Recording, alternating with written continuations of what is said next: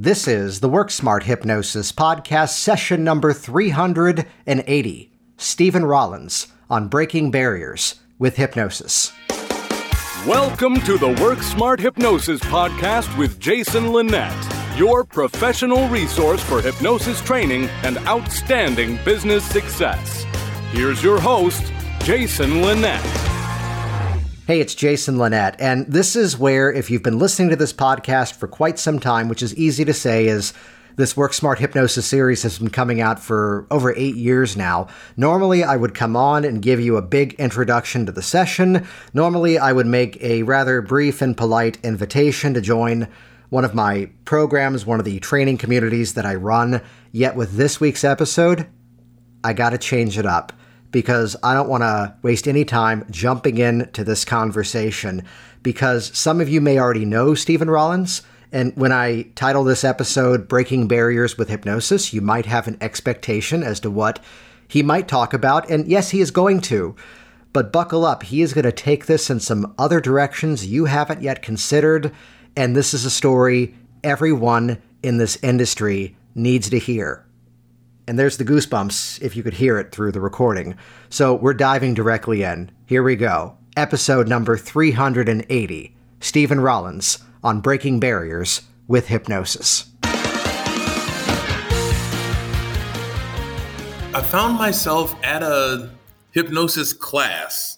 I don't remember. It's just a regular hypnosis 101 class. I said, what the heck? Let me go check it out.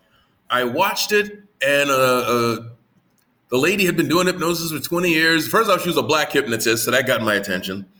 And then, she's a female hypnotist. That got my attention. But anyway, I watched the show, and I looked at it and I said, that's got to be BS. This can't be right. So I hung out with her a little bit afterwards. We chatted, and I challenged myself to learn it. Either it's some kind of a carnival trick or it's real. And, my bachelor's is psychology. My master's is Homeland Security, but my bachelor's is psychology. So I had an interest in the power of the mind and the mind's ability to do things and heal and all kinds of stuff. So it had an interest to me. I was just retiring from the Marine Corps. And I said, I'm going to go ahead and learn this. And when I had some time and got things together and got married and all this other stuff, all this other life stuff that happened, I went ahead, got some training, got certified, and it's like, holy cats, it works. Oh my God, it works. And I think everybody does that same thing. That first time around, you go, oh my God, it works. Yep. And then, oh yeah, I'm supposed to be helping this person with something. Mine was the sort of a stage hypnosis kind of demo around a group of friends, and it was at a public place. So some other people like, oh, can I do that too? And it was then girlfriend, now wife, who goes, that was good, except for the part where you turned around and had the look on your face of, holy, fill in the blank, it's actually working. Yeah. So yeah, that's something we need to all add to our trainings of how to maintain this. The cool is to go, oh, they weren't lying? Really? It really, even though I've been training for this for weeks, I've been studying it and observing it and training, it actually worked when I did it. Well, that's when I do like my certification events. There sometimes is the moment, because we draw a crowd where half of them are brand new and half of them have other experience already. And I have found there's the magic moment to go, could I just do one thing before we dive into the material today? Those of you who have been doing this already and just are here for, sharpening the axe, learning more strategies, can you all ratify for these newbies that, yeah, this stuff actually works, and the stuff I've been teaching is the stuff we actually do in our sessions? Okay, good. Now back to the, because there's that when you're off to the side, it's the, wait, really? And instead, once we're in it, I've got to ask though, because you hinted at this earlier of, bachelor's psychology, master's Homeland Security, power of the mind. What is it, if you can remember or even define it now, what is it that made, let's say, the hypnosis kind of stand out to you and pique the curiosity in the first place? I wanted to help people. I do a number of different things. I've run charities. I've done financial counseling and credit repair and what have you. And this ability, as I observed it with other hypnotists and found out that this is something that I could learn to do, it's a way for me to help people with quality of life. And that really, really appealed to me, that this is a way that I can help people. Yeah. So then going into the training, and this is something, I'll say from the start that I really appreciate about you, which is that I've known you for a bunch of years. You're, usually in the DC metro area. I used to live in the DC metro area. I'm sure we're going to come around to the fact that you are not there right now, which is going to be a big topic we're about to get into. Yet it's that you really do have a gift for the way that here's the work that you clearly do, and here's then the hypnosis side of things. And you've made it no mystery that, here's who Stephen is, and here's the two worlds that you are a part of. So for those that are new to you, in addition to the fact that, yes, you see clients, and I'm sure we're going to come around to how most of the people find you by way of word of mouth. Yes, you offer trainings, but can you kind of give us an insight for those that are new to you inside of the work that you're presently doing, as much as you can share about it appropriately? Oh, there's a knowing laugh that sets the stage for where we're about to go. So my master's is Homeland Security with a specialization in countering weapons of mass destruction.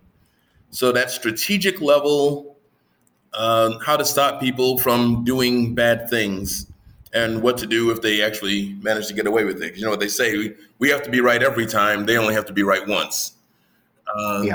So I did that. I did similar to that. I did chem bio warfare in the Marine Corps for 20 something years. I saw that as a clear gap that the Marine Corps hadn't embraced yet. Got my master's in that, came back to the Marine Corps as a retiree, and they created the position for me to be able to do that. So then I wrote doctrine and did analysis and all that stuff. And I did that for up until 2019, actually, supporting headquarters of the Marine Corps, working with the Joint Community, Department of Defense, international audiences, all that sort of thing. That's the other part of my life. All right, so give us a list of the stuff we actually should be afraid of. No. Okay, no. Let's focus on the. I've had clients over the years when I was in the Virginia area, and the one time someone said something and he kind of backtracked. And yes, I know there's different, categories of this, which some people have corrected me on this. He goes, "Oh, I probably shouldn't have said that. That's confidential." I'm like, "No, I'm pretty sure what you just said is confidential." When did I slipped one time, and this was not military service, but I asked the client, can you track when the sleeping problems first started? And he told me, and apparently the response I shouldn't have said out loud was, "Oh, I read that news article. That was you?" That is not how you build rapport. Luckily, he laughed it off and goes, "Yeah, but here's what we've done about it. And here's how that kind of issue, we've now got systems because I screwed up. No one got hurt. But they could have. We've now got systems to prevent that. So the fact that I messed up means that I got to be on the team to strategize how to never let this happen again." I was like, good, I feel better now. And it was more, we'll say, bridging the gap between civilian and military. So then let's kind of come back to that in a moment. We planted the seed already. Yes. So where are you recording from right now? So without getting into too much about what my job is here, right now I'm in Riyadh, Saudi Arabia. And I'll just say I'm supporting the Ministry of Defense over here in Riyadh, Saudi Arabia. And it's been just fascinating, absolutely fantastic to be over here. And there's some specific nuances that I know that I'm going to purposefully direct you towards in a bit in terms of, breaking some of the barriers as to how we can introduce hypnosis. But let's kind of go back inside of that origin story, which is you're fully employed. Here came the hypnosis training. At what point after that did you start to work with clients? It took me a little bit. I worked with, I practiced a lot. I worked with friends, family, neighbors, anybody that would say yes. And then it took me a good year to actually say, you know what, let me start really doing this for real. And then since I don't have a brick and mortar, I don't have an actual, office, my work was referrals, which means anything that comes to the door that I felt was in my wheelhouse. I'm not a doctor. I don't do medicine. I don't do therapy, but I can help people with a lot of these everyday problems. I can help a lot of this. If everything from I lost this to this hurts to I need to get more sleep. I was able to do all of that, and I just started really getting into that. Yeah. So inside of that, the beauty of what we do, and also one of the challenges of what we do, is that we all kind of have different approaches, different style. We all may end up learning from similar people. When I was in Virginia, there were other people who were training courses too. And there'd sometimes be the question of, well, did you take their class? I'm like, well, no. So I can't comment directly on their event, but I can say I learned from some of the same people. That's about the most I can say. So would you say that there's a specific style, a specific approach, a specific way that you address the change process? So when I teach my classes with my students, I try to encourage them to be original. I give them the element as a foundation, but I also do a lengthy class on how do you take what you know how do you take what you can use from all the different styles. So we go through all these different kinds of inductions to expose them to it. And then I show them my modifications, say, look, here's a little bit of, in the beginning part, I use some progressive relaxation. Then we do more conventional element. Then I'm using guided imagery. Now here I'm using another deepener. Here I'm using, so I like to try to look for the best. It's sort of the kung fu of hypnosis. I like to try to find the best of all the other styles and try to take what I can use, what fits my style from other styles.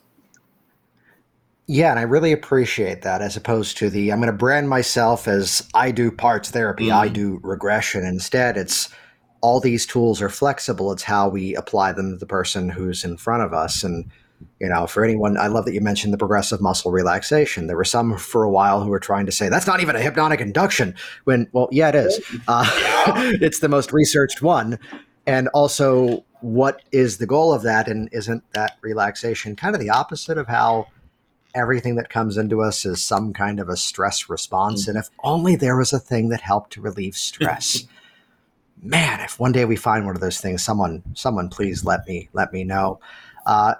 I love what you said though about how not having the brick and mortar space, not even, putting out an official presence of it. So I know even these days, most of the client work that you would do, and even the students, would come in by way of word of mouth. Yes. Was that something that you had some strategies to make happen, or is that just kind of what happened naturally over time? It happened naturally over time, but it fit the fact that I do have a regular full-time job that takes up a good deal of my time. So it kind of allowed me to do hypnosis without letting that be 8 hours of my day. That's the best I can say. I do a lot of hypnosis 101s. I do a lot of hypnosis education, and because I've been teaching for 40 years. I like educating. I like exposing people to new information, and I like informing people about what hypnosis really is. And that has helped me with my quest to get more involved in the African American community. It's helped me in a number over here. It's helped me in a number of ways, because most people, all they know about hypnosis is what they see on, as you know, is what they see on TV or the movies, or even a stage show. And nothing, obviously, nothing against the stage show people, but they don't know what hypnosis really is. They just know what they think it is from what they see. Oh, he made him do something. But from the hypnosis 101s, usually I get a few head nods and like, oh, well, can you help me with this? Well, sure I can. Let's put you on the spot then. So what's your answer when that question pops up? Is it like what we've seen on TV? Is it this? Is it that? How do you basically do the classic debunking and go, here's what it really is? What's your phrasing around that? That's what I actually do. I go through a list of about 7 most common myths that I've heard. I've heard you can't make anybody do anything they wouldn't really want to do. I don't want to stay asleep. I don't want to end up, I want to remember everything. Well, of course you will. You remember everything. You'll hear everything, which is always funny because they look at me later and says, I didn't think that was going to work. Well, why? Because I heard everything you said, so I didn't think I was hypnotized. Okay, I told you were going to hear everything. Yeah. I know, but I did. I heard everything. Yeah. which is what I said. You know? Right. Yeah. So I go through, that's my class is I go through everyday examples of that they've been doing this their whole lives. And then I go through, or I like to give them the opportunity to ask questions. Because usually it'll be the same 7 to 10 questions. And if they don't ask them all, then I throw in the others. And the process of undoing their fear of it makes them more open to it. Just having somebody be able to calmly, clearly, intelligently explain, okay, that's not true because of this. Okay, yeah, I've heard that too.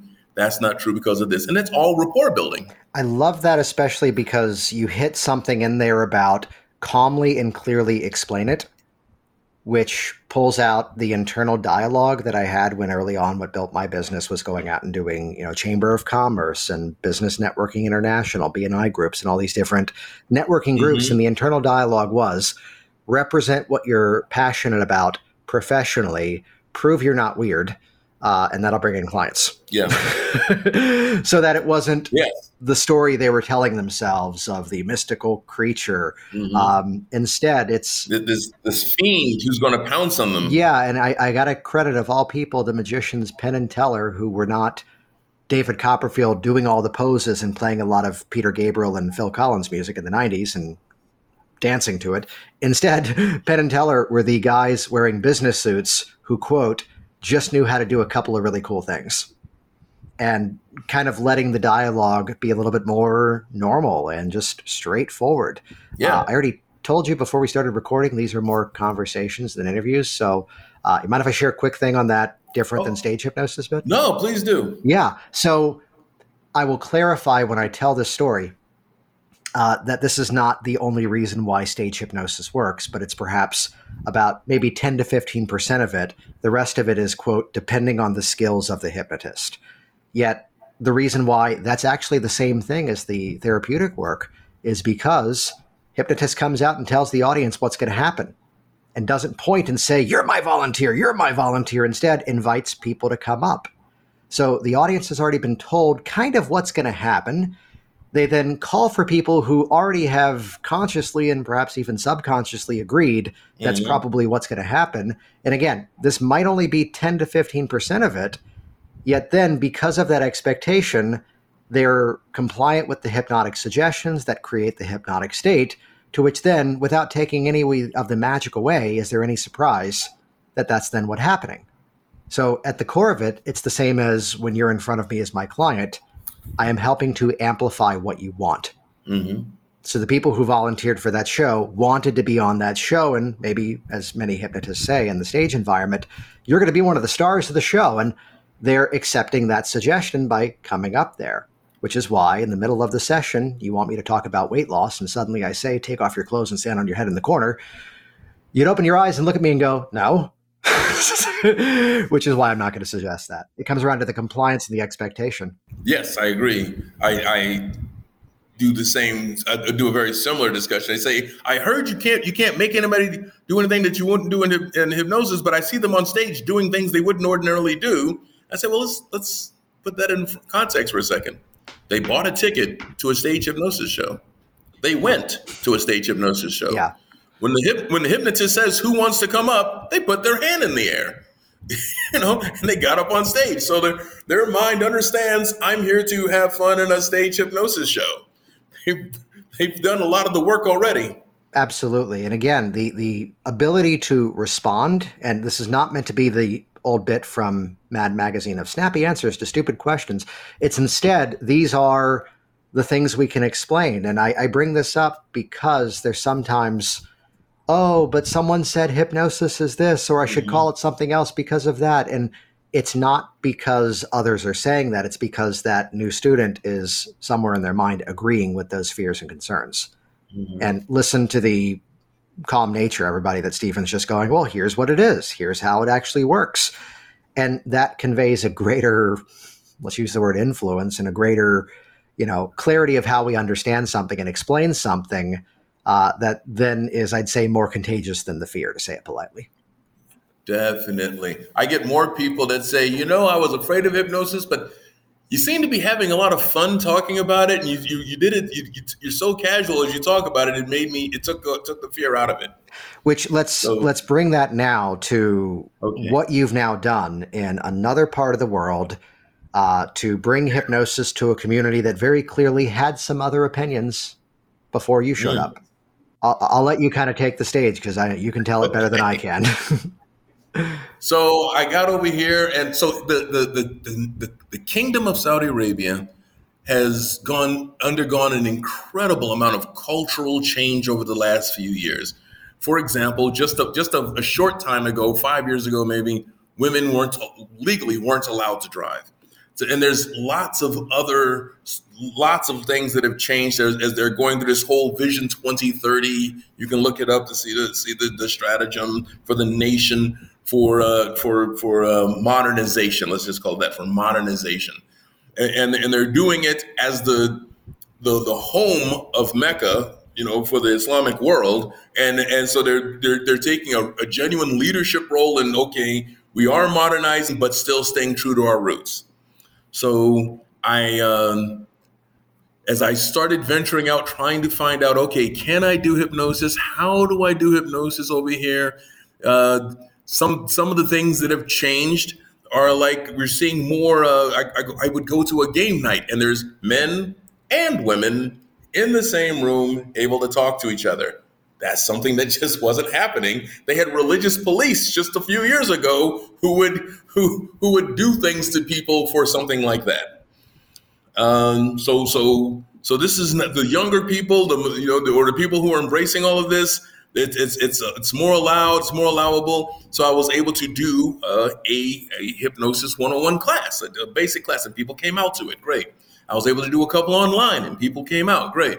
But there's still, the rules have changed, but the culture's the same. Mm-hmm. And the culture is still trying to catch up. The closest analogy I've been able to draw in my mind is, imagine being in the South right around the time I was born, 1964, right after the Civil Rights Act of 64 gets passed. So desegregation is the law. No more segregation. Great. They changed the law, but the culture was still there. Yeah. And that takes time. Time. People have to age out. Old thinking gets replaced by younger thinking, so that the laws here have changed, but people are still very cautious. Just to jump in, that's a very insightful thing that occurs, that even as laws change, as cultures change, and even over time, I hesitate to quote a comedian with this reference, but what about the people who went to hell for eating meat on Fridays and suddenly that was okay? As cultures change, it doesn't mean it's a flip of a switch and everything is then different. Right. There's time. And I have a moment when I was the stage hypnotist, and all the colorful details of this moment need not apply because it wasn't even the show. I was doing an assembly program at the high school, and then I was doing a fundraising program that evening, and I walked into a local restaurant and just said to the bartender, who was the only server that day, going, "Hey, I'm the guy doing the show at the school, and I'm going to sit in that booth and use your Wi-Fi, and I'm going to have lunch, and I'm going to have dinner, and I'm probably going to tip like 40% if you let me hang out." And he goes, "All right." And it's the scene out of The Simpsons where the guy behind the bar, someone sitting at the bar drinking at 11 a.m., says something. I believe the technical term is talks out of his ass. And it's like the bartender then, like Mo Sislak on The Simpsons, slams the shotgun on the bar top and goes, "I'm going to ask you to leave." Not to me, but to the guy who said the offensive thing. Awkward silence. And I finally broke the silence with, "Wait, he didn't pay. What do I have to pay? What do I have to say to not have to pay either?" He goes, he laughs and he goes, "Shotgun's not even real. It's a toy." I'm like, man, there's the anxiety spike gone. But what he said next would sound cruel, but it's something that you said. And yes, as people who can support positive change, and yes, let's help people become more flexible and look for new understandings. I have to say the man who said the thing was probably in his 90s, and it's not my language. I'm only quoting the guy who said the offensive thing, who just said, I don't let it bother me because sometimes society's just waiting for folks like that to pass on. Like, that's a phrase that I'm sure stung, but it's like, well, yeah, let's see what we can do to move the communication further, which kind of brings us back inside of the story, though, as to how here's where the laws changed, but the culture was slow to kind of move on from there. And in many ways still is. I run a group on Meetup specifically for over here, and I have 165 people. Can't get them to talk because everybody's watching to see what happens. Watching because the other part about that is of that cultural change is it's very easy in that example of the end of segregation. For me to have been a black person in the South and at that time and say, well, I'm going to go sit down at a counter and have lunch. And I very well might get lunch. I very well might get beat up by everybody in the restaurant too. So everybody here we're not sure if things are going to change back tomorrow or not. So they're hesitant but curious, and that's the curious part I'm good with. So I've done maybe a dozen classes of and I've met some other. There's maybe 7 hypnotists in the country that I've been able to locate, and only one has actually responded. Yeah. So it's been interesting. I've had to do some research and because I'm here. I've been here for almost a year, so I'm doing my best to understand the culture and not try to bend the culture to me. I have to understand the culture and find a way to weave in. And so like I found there's our discussions begin from the Quran, and then they go out into fatwas, which kind of are more like laws, edicts explaining particular things that go back. So I was able to find earlier fatwas said hypnosis was a no-no because because the belief was that it involved the use of evil. It involved the use of dark powers to manipulate people and make people do things. I was able to find a more recent set of fatwas that put it more on line with meditation, yoga, therapy. That is okay. So as long as you're not using any evil powers, and you are trying to, and your intention is good, and you want to help people, you can do hypnosis. And that's so. If nobody's come to me and said, "Hey, you're not allowed to do this," but if they do, I've got this handy. And I've also shared it with the people in my Meetup group and other discussion groups that I'm in over here. So I'm trying to show my awareness of the culture, my understanding of as best I can. The people here are wonderful. I've met incredibly wonderfully open people here. I want to go back to the analogy thing for just a second. Can I? Yeah, absolutely.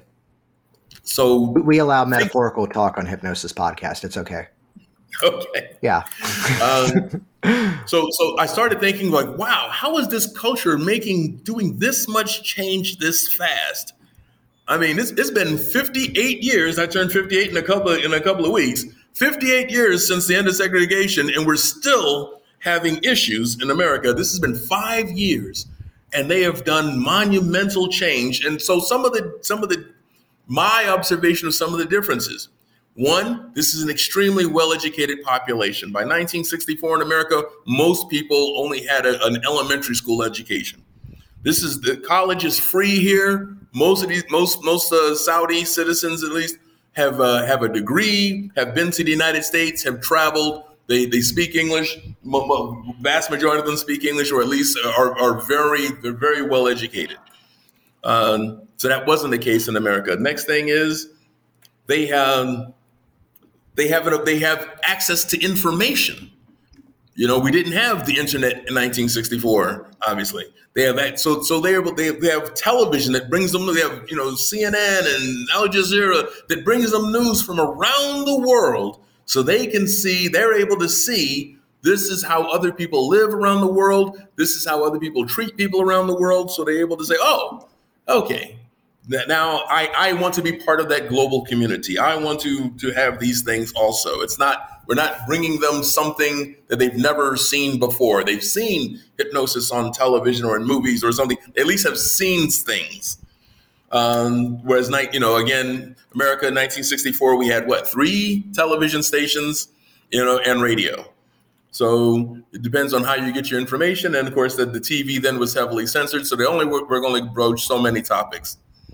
And the last noticeable difference that I made out is they have access to mental health. They have access to mental health care. Yeah. They have access to, they can see a therapist, they can see a psychologist, they can see a counselor, they can see a hypnotist. Mm-hmm.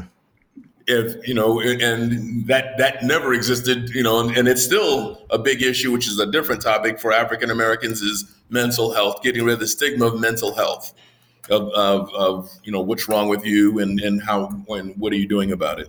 And why are you going to go see a psychologist for something over that, or a therapist or a hypnotist over that thing? See, I take everything you said, and I also look at how we can apply the same statement to even different pockets of the United States.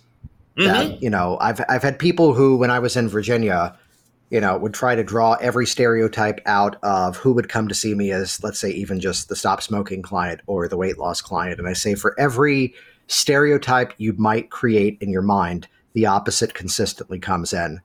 The well-educated person who might even be the doctor or the nurse, the number of healthcare providers that I saw for stop smoking. And yeah, we don't have to be flawless. Yet I would say we should be willing to use our own modalities. The branching off of, this law said this, and then eventually the fatwa said that.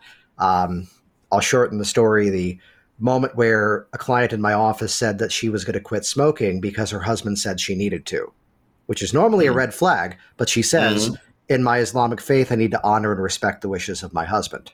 Mm-hmm. And as the classic movie said, well, that's a horse of a different color. She then sat upright and said, by the way, I'm paying cash because he need not concern himself with how I've quit. I love this. So different parts of the world, different, segments. And I love the way that you broke that down. I actually, before you even did that, I wrote down a formula, which will come down in a bit. And it's to ask the question of not necessarily the word why in a judgmental way, but really let's soften it. What are the experiences that help to validate people's belief systems? And it's where I think to a family member who, what was the old line when Ronald Reagan got shot? Hope the surgeon's not a Democrat. The family member who we kind of had to talk off the ledge that, no, it's okay that your surgeon for this heart procedure is a woman. Which was 25 years ago and was already well established, but this is the person who didn't trust doctors and wouldn't go to one, no matter the gender, apparently was the real story. But it's to ask, what is it that makes someone believe this? And I'd bring about the most far off correlation I can give you. In the theater world, when I worked there were 2 people who were known for teaching actors how to speak with dialects. One of them was the mathematician. She would come in and teach the phonetic library and, swap out this sound for that sound. And you would rewrite your script. There's my dogs. You would rewrite, the script of the play phonetically to hit the right sounds in the way that this culture does this one, this culture does that one. Her, quote, competition, and the 2 were actually friends, would come in and for this group of actors explain what was going on in Northern Ireland as this play was written and what was going on in their culture and why the Northern Irish dialect is different than the traditional Irish accent. And as if by osmosis or diffusion, as if by magic, once they understood the psychological profile of the culture of the time, the actors had the dialect. Mm-hmm. And she would do this and there'd be moments of, is that voice really coming from that little British lady? She would research the culture. And the formula that I wrote down was, when we catch ourselves in a place where we may be up against something, start with a formula of appreciation and then always lead with education. And then the education then becomes advocacy. That it's not and I haven't heard this at all, so we can throw rocks at this together. I haven't heard here's why they're wrong. And I think that's the mistake that a lot of people get into on topics even far beyond hypnosis and just in our culture. Instead, everything you just said was that appreciation of, well, here's why they are this way. Here's why it's different where I'm from. And once we have that appreciation, then we see the same way as in personal change, the same way into the problem can also become the same way out of it. That it is this, education. It's this advocacy. It's this, let's quote Steve Martin in the middle of this, as he once said, well, my business model was simple. Just become so good they can't ignore you. And believe in it as much yourself so others will then naturally follow. So then what kind of changes have you seen then in terms of, working with the meetup group, working with I believe you're currently running a class out there and working with clients in the short span of time? What's the difference that you've seen is now they have a better, let's say, understanding of exactly what is hypnosis and what you do? Well, it's not like I'm speaking to the entire population, so I just get to go by the people who I know and the people right. that come, my clients that come to see me. What I can say is, when I get a referral from somebody else that I've worked with, it's usually, she told me what happened. She told me everything about it, and I'm so glad you're here. And most of my clients are women, but that's kind of universal because women will do something about whatever the problem is. Men will limp along forever, but women find something wrong and they want to fix it. So yay, women. And over here, so getting to your question, over here, the biggest thing that I run into is women trying to keep up with the cultural change. So that means being able to work in vastly male spaces. I'm seeing women in the Ministry of Defense. It's never happened. It's never happened. It's the first time we're seeing women walk around in the Ministry of Defense. So being able to be in male spaces, be heard, be in the moment, be able to speak up when they need to, as part of their job. I worked with a lady who just got promoted into a position, and she had a brief. Now that she's in this position, she has to give classes and instruction to men and to some women, but mostly to men. And it's such a cultural shock to her system to be in a position of authority around men. This is, again, not just 5 years ago, but 5-6 years ago. You could get in trouble. She could have gotten in trouble for being outside without a man. It could be a boy 10 years old, but she had to have male presence with her for her to be outside. And so for her to now be at the front, giving this lecture on something that she has a degree in and is experienced in and is actually in a position of authority, it still gave butterflies. So to be able to help her with that. Or the lady, another client who they were on a teleconference, and her boss, because the laws changed, the culture hasn't changed. Her boss introduces, says, "Oh, this is my assistant," and he keeps going over. They all do their intros, and because she came to me because of stuff like this. After our sessions, she said he did that to her, and she says after they do all the introductions, she says, "Actually, I'm the senior manager in charge of this, and this. I'm the person you come to if you have any problems with this. Please come back and see me if you have any questions." And she was just giddy with me, in the follow-up session, saying, "I'm a bad woman." I spoke up. I stood my ground. I'm a bad woman. Bad in a powerful way. Yeah. I'm like, she actually used a stronger word than the one I'm using. I'm assuming so, yeah. Yeah. But just those are the kinds of things that I'm running into, and the kind of changes that we're seeing is people they're looking to be more in the moment, more present, more able to speak up because the culture has not allowed it, has not said that this is something that you can do. The culture here in this country has not said that's something that you can do. So those are the changes that I'm seeing that I'm really happy about. Okay, so this next question is entirely just for me, and everyone else. You could all keep listening. I will say some questionable words in this, and only because it's the direct quote. The word is very necessary for the story. But it's like what you said, where society moves forward and yet people still cling to the belief system. And I worked with her. She was in her early 40s, and disclaimer to the word, it was a different time.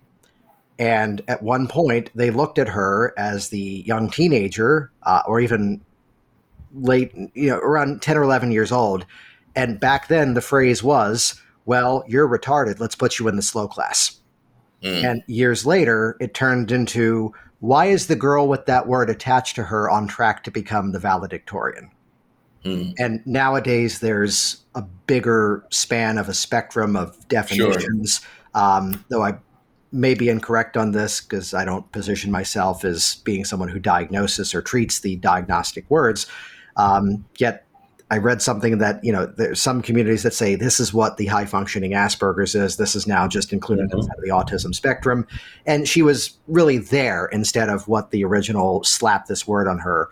And I mean, running a multi-million-dollar company and managing a team and funding a nonprofit and doing incredible advocacy work across different groups, not just in mental health.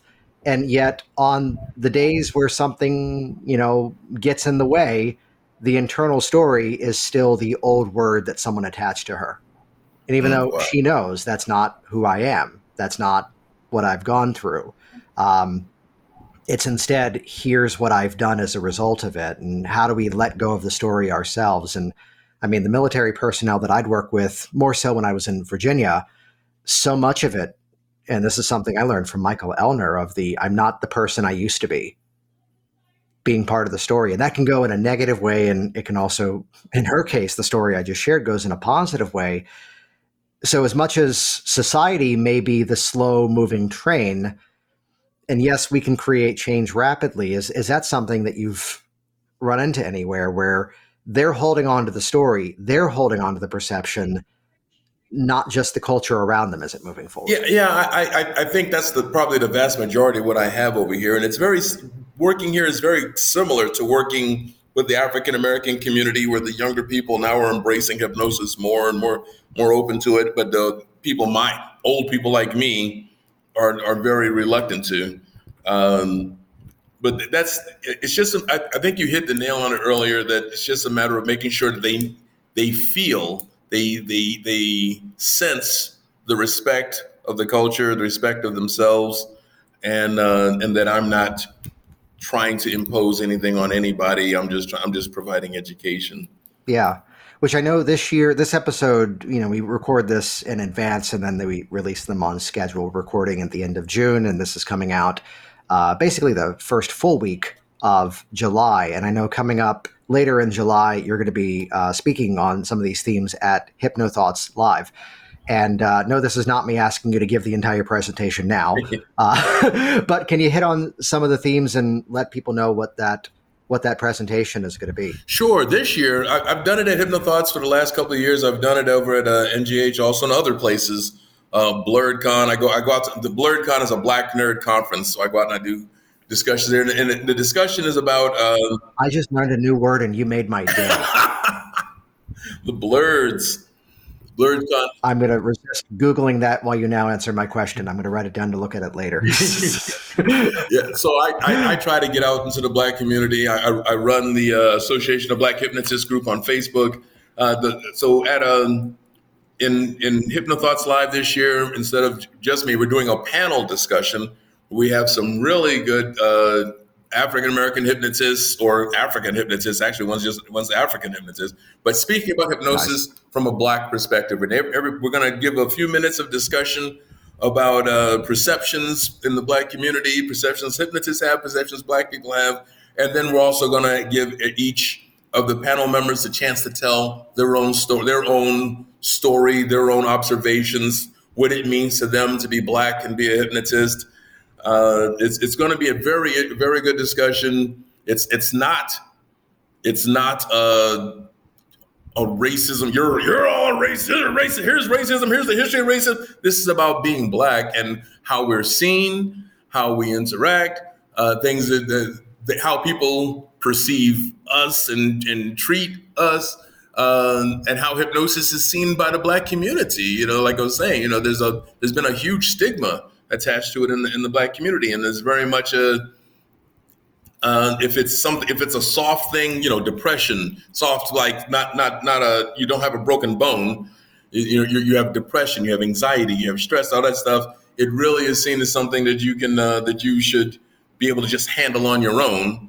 And we're finally breaking through that. We're finally breaking through that. But we're going to talk about some origin type stories, some stories of how people were treated differently, and some stories maybe of how we were treated the same, regardless. So it'll be a good discussion. I hope people come out. Don't look at the title and say Black Perspectives and think that this is a discussion for Black people. It is not a discussion. It's really the opposite. It's us talking to everybody else, saying, come on in, ask us some questions, find out more about this demographic and how you can reach it as hypnotists, and let's provide some education and information. So I'd be curious to ask two things, which I'm sure will probably come up during the panel. You mentioned that here's the younger generation that is responding to it in a very different way. Is there something you can pinpoint, and it may be something you've already talked about, as to if there was a specific cultural shift which kind of defines why a new generation is coming into this? Okay, so this is only Stephen's opinion, and I'm not an anthropologist or anything like this. This is only my opinion. I think that the older community was very religiously rooted. And there's a phrase that's used, you know, you just pray, you know, pray about it. If there's something wrong with you, pray about it. And if it's still wrong with you, then you're not praying hard enough. And again, education, cultural shift over time, access to information. The younger people say, oh, mental illness is a real thing, or depression is a real thing. And there's stuff you can do about it. There's actual other stuff that you can do about it. And that's not saying that is not a cast dispersion on religion, on anybody's religion, anything like that. But what the younger people are finding out is, okay, this is one more tool. I can see a therapist, I can do this, I can do that, or I can see this hypnotist. This is one more thing. So they're much more able to see options, see this as an option for whatever it is that they want to work on. And as you know, it doesn't have to be something that's wrong with you. We now know we can use hypnosis to do things better. Be a better athlete, be a better student, be a better singer, be a better whatever. So you don't have to have a problem. And so they're also embracing that too. How can I use this to be better at things?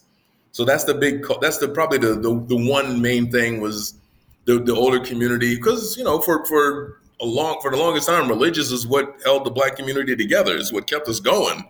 So it kept us from losing our minds a lot of time, is being able to pray, have a good religious center, and to be able to endure. I branch off of the word better, and I share, you know, a personal experience, and I've had this conversation with other, you know, other cultures, other ethnicities, other everything over time. And there's this balance sometimes, which is, you know, I'll leave out the who because it's something this person actually said, the podcast episode doesn't need to be about that. Yet it was I don't want to have the highlighting as to here's and they're this. But there's this balance of representation, but also this desire to go, and I can appreciate this intention because, like, even as I work with my clients, I'm like, I don't want you coming back next week and saying, wow, this was amazing. I hit the gym 3 times and I ate on my diet the full week. Because if you're celebrating that, yes, that's good, but that means you're still observing it as it being unique. Right. And not just. And I want you to, you know, treat it as if you know, someone hears my usual routines when I'm not recovering from a surgery, and they're like, how do you go to the gym like that? So, well, I've kind of done it for 8 years. Mm-hmm. It's just what I do. And, you know, I've had moments of back when it was the stage hypnosis, and it was the little nudge. And there's a horrible joke that's an aside to this, which was I sent the posters to a school one time, and it showed, with permission, photos that were taken from various schools. And the rule was, if it was a photo, they also used for the yearbook. it meant it was going out in a public platform. And I then reached out and got permission to go, can I get access to that photo and use it in a poster? And we got kids to sign off and the parents to sign off on it. And it only took one time. And they were absolutely right for the school administrator to look at the posters and go, a lot of white kids. It's like, well, we're not quite representing. So I'd kind of ask you, and it's okay if it's entirely general, but as we're aware of the entire rest of our hypnosis culture, if you can kind of pinpoint either one or two things that either we can do better or we can be mindful of to move forward, what would that possibly be? Yeah, I don't want to do too much of the actual discussion for HypnoThoughts, but I would say one or two things would be don't eliminate yourself from that community. Don't say, well, they wouldn't want to talk to me because I'm white or something. Reach out, find an event, reach out to the community, see if they're interested. See if, you might have to go to them, go to where they are, go to where the people are, whoever they are, whatever that group is, Asian, gay, trans, whatever that group is, Black. Find out where they are and say, hey, this is what I do. Can I come give a class? Can I come? You got to give them some exposure to it.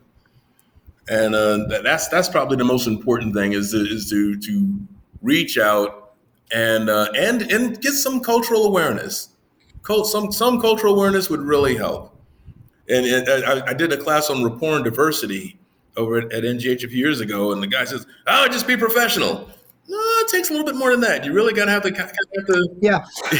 He was dead serious, and thankfully, this retired Army clergy, she had been in the Army for 30-something years. She says, no, you have to have a database of different cultures so that you can relate to people where they are, and not expect everybody to come to you. You got to be able to relate to them. But you have to, in order for you to gain that database, that mental database. You have to go visit, immerse yourself, participate in, understand the culture. They're not going to come bank hunting you down. You have to go get in there, find out, go to a Juneteenth thing and say, okay, what is this? I don't know. Let me find out.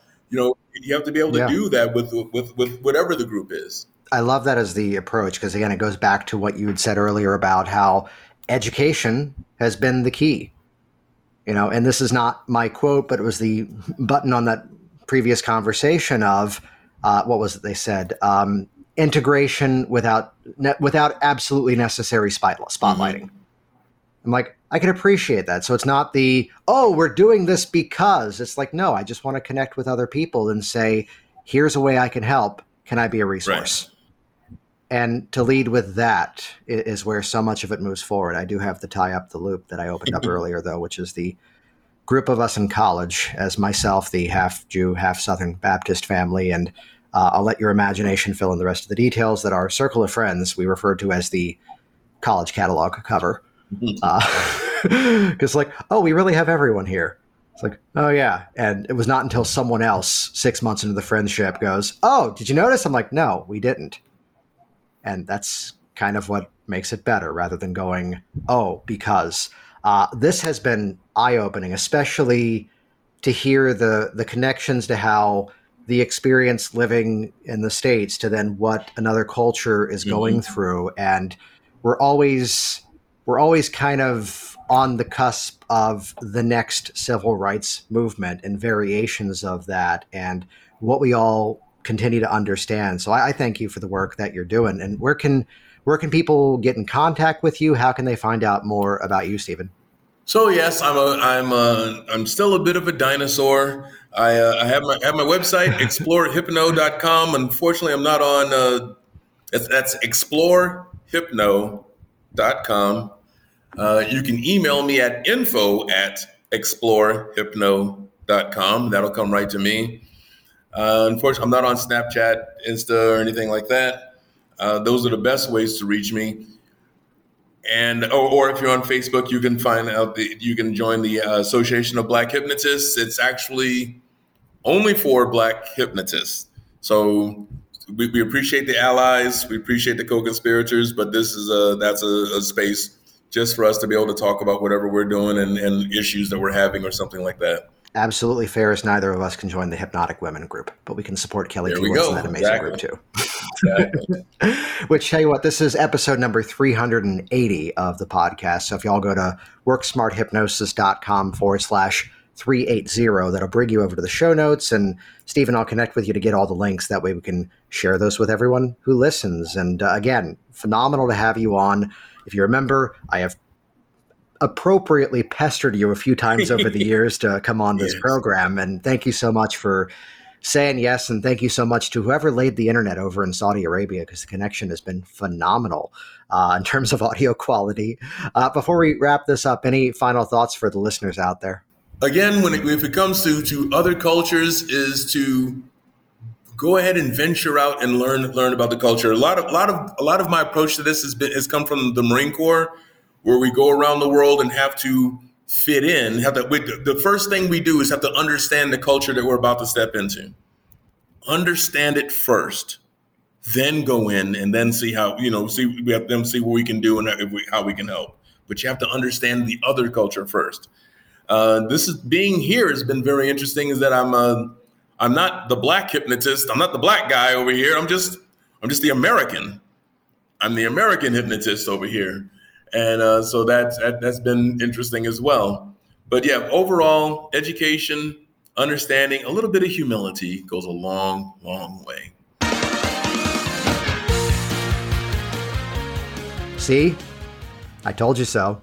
Hey, it's Jason Linett. This has been the Work Smart Hypnosis podcast. And all the references we made, the resources we mentioned, the ways to connect with Stephen, head over to worksmarthypnosis.com/380. worksmarthypnosis.com/380. That will give you the show notes specifically for this episode, tell you about the upcoming HypnoThoughts Live convention, the ways to connect with Stephen, and the ways to help our incredible community grow and break barriers all around the world to all sorts of cultures. Thanks for listening. See you soon. Thanks for listening to the Work Smart Hypnosis podcast at worksmarthypnosis.com.